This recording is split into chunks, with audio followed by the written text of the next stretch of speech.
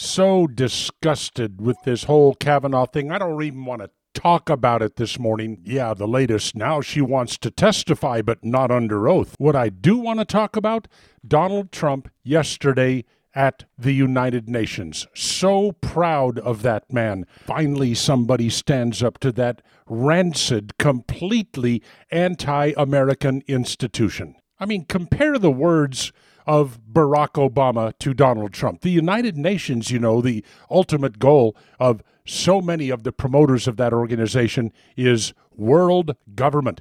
They have their world court, this, that, and the other thing. Barack Obama, well, he says when he spoke to the UN, this was back in 2016, today a nation ringed by walls would only imprison itself. So the answer cannot be a simple rejection of global integration.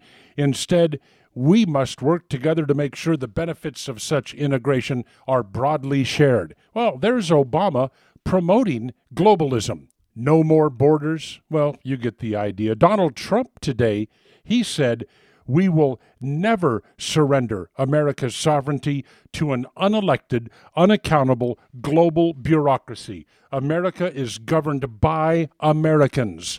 We reject the ideology of globalism and embrace the doctrine of patriotism. I'm sure a lot of the leftist, John Kerry, reporting for duty, hated that statement, but Americans loved it. Americans instinctively know that the United Nations has been working against the interest of the United States since the very day of its inception. Beware. And thank you, President Trump.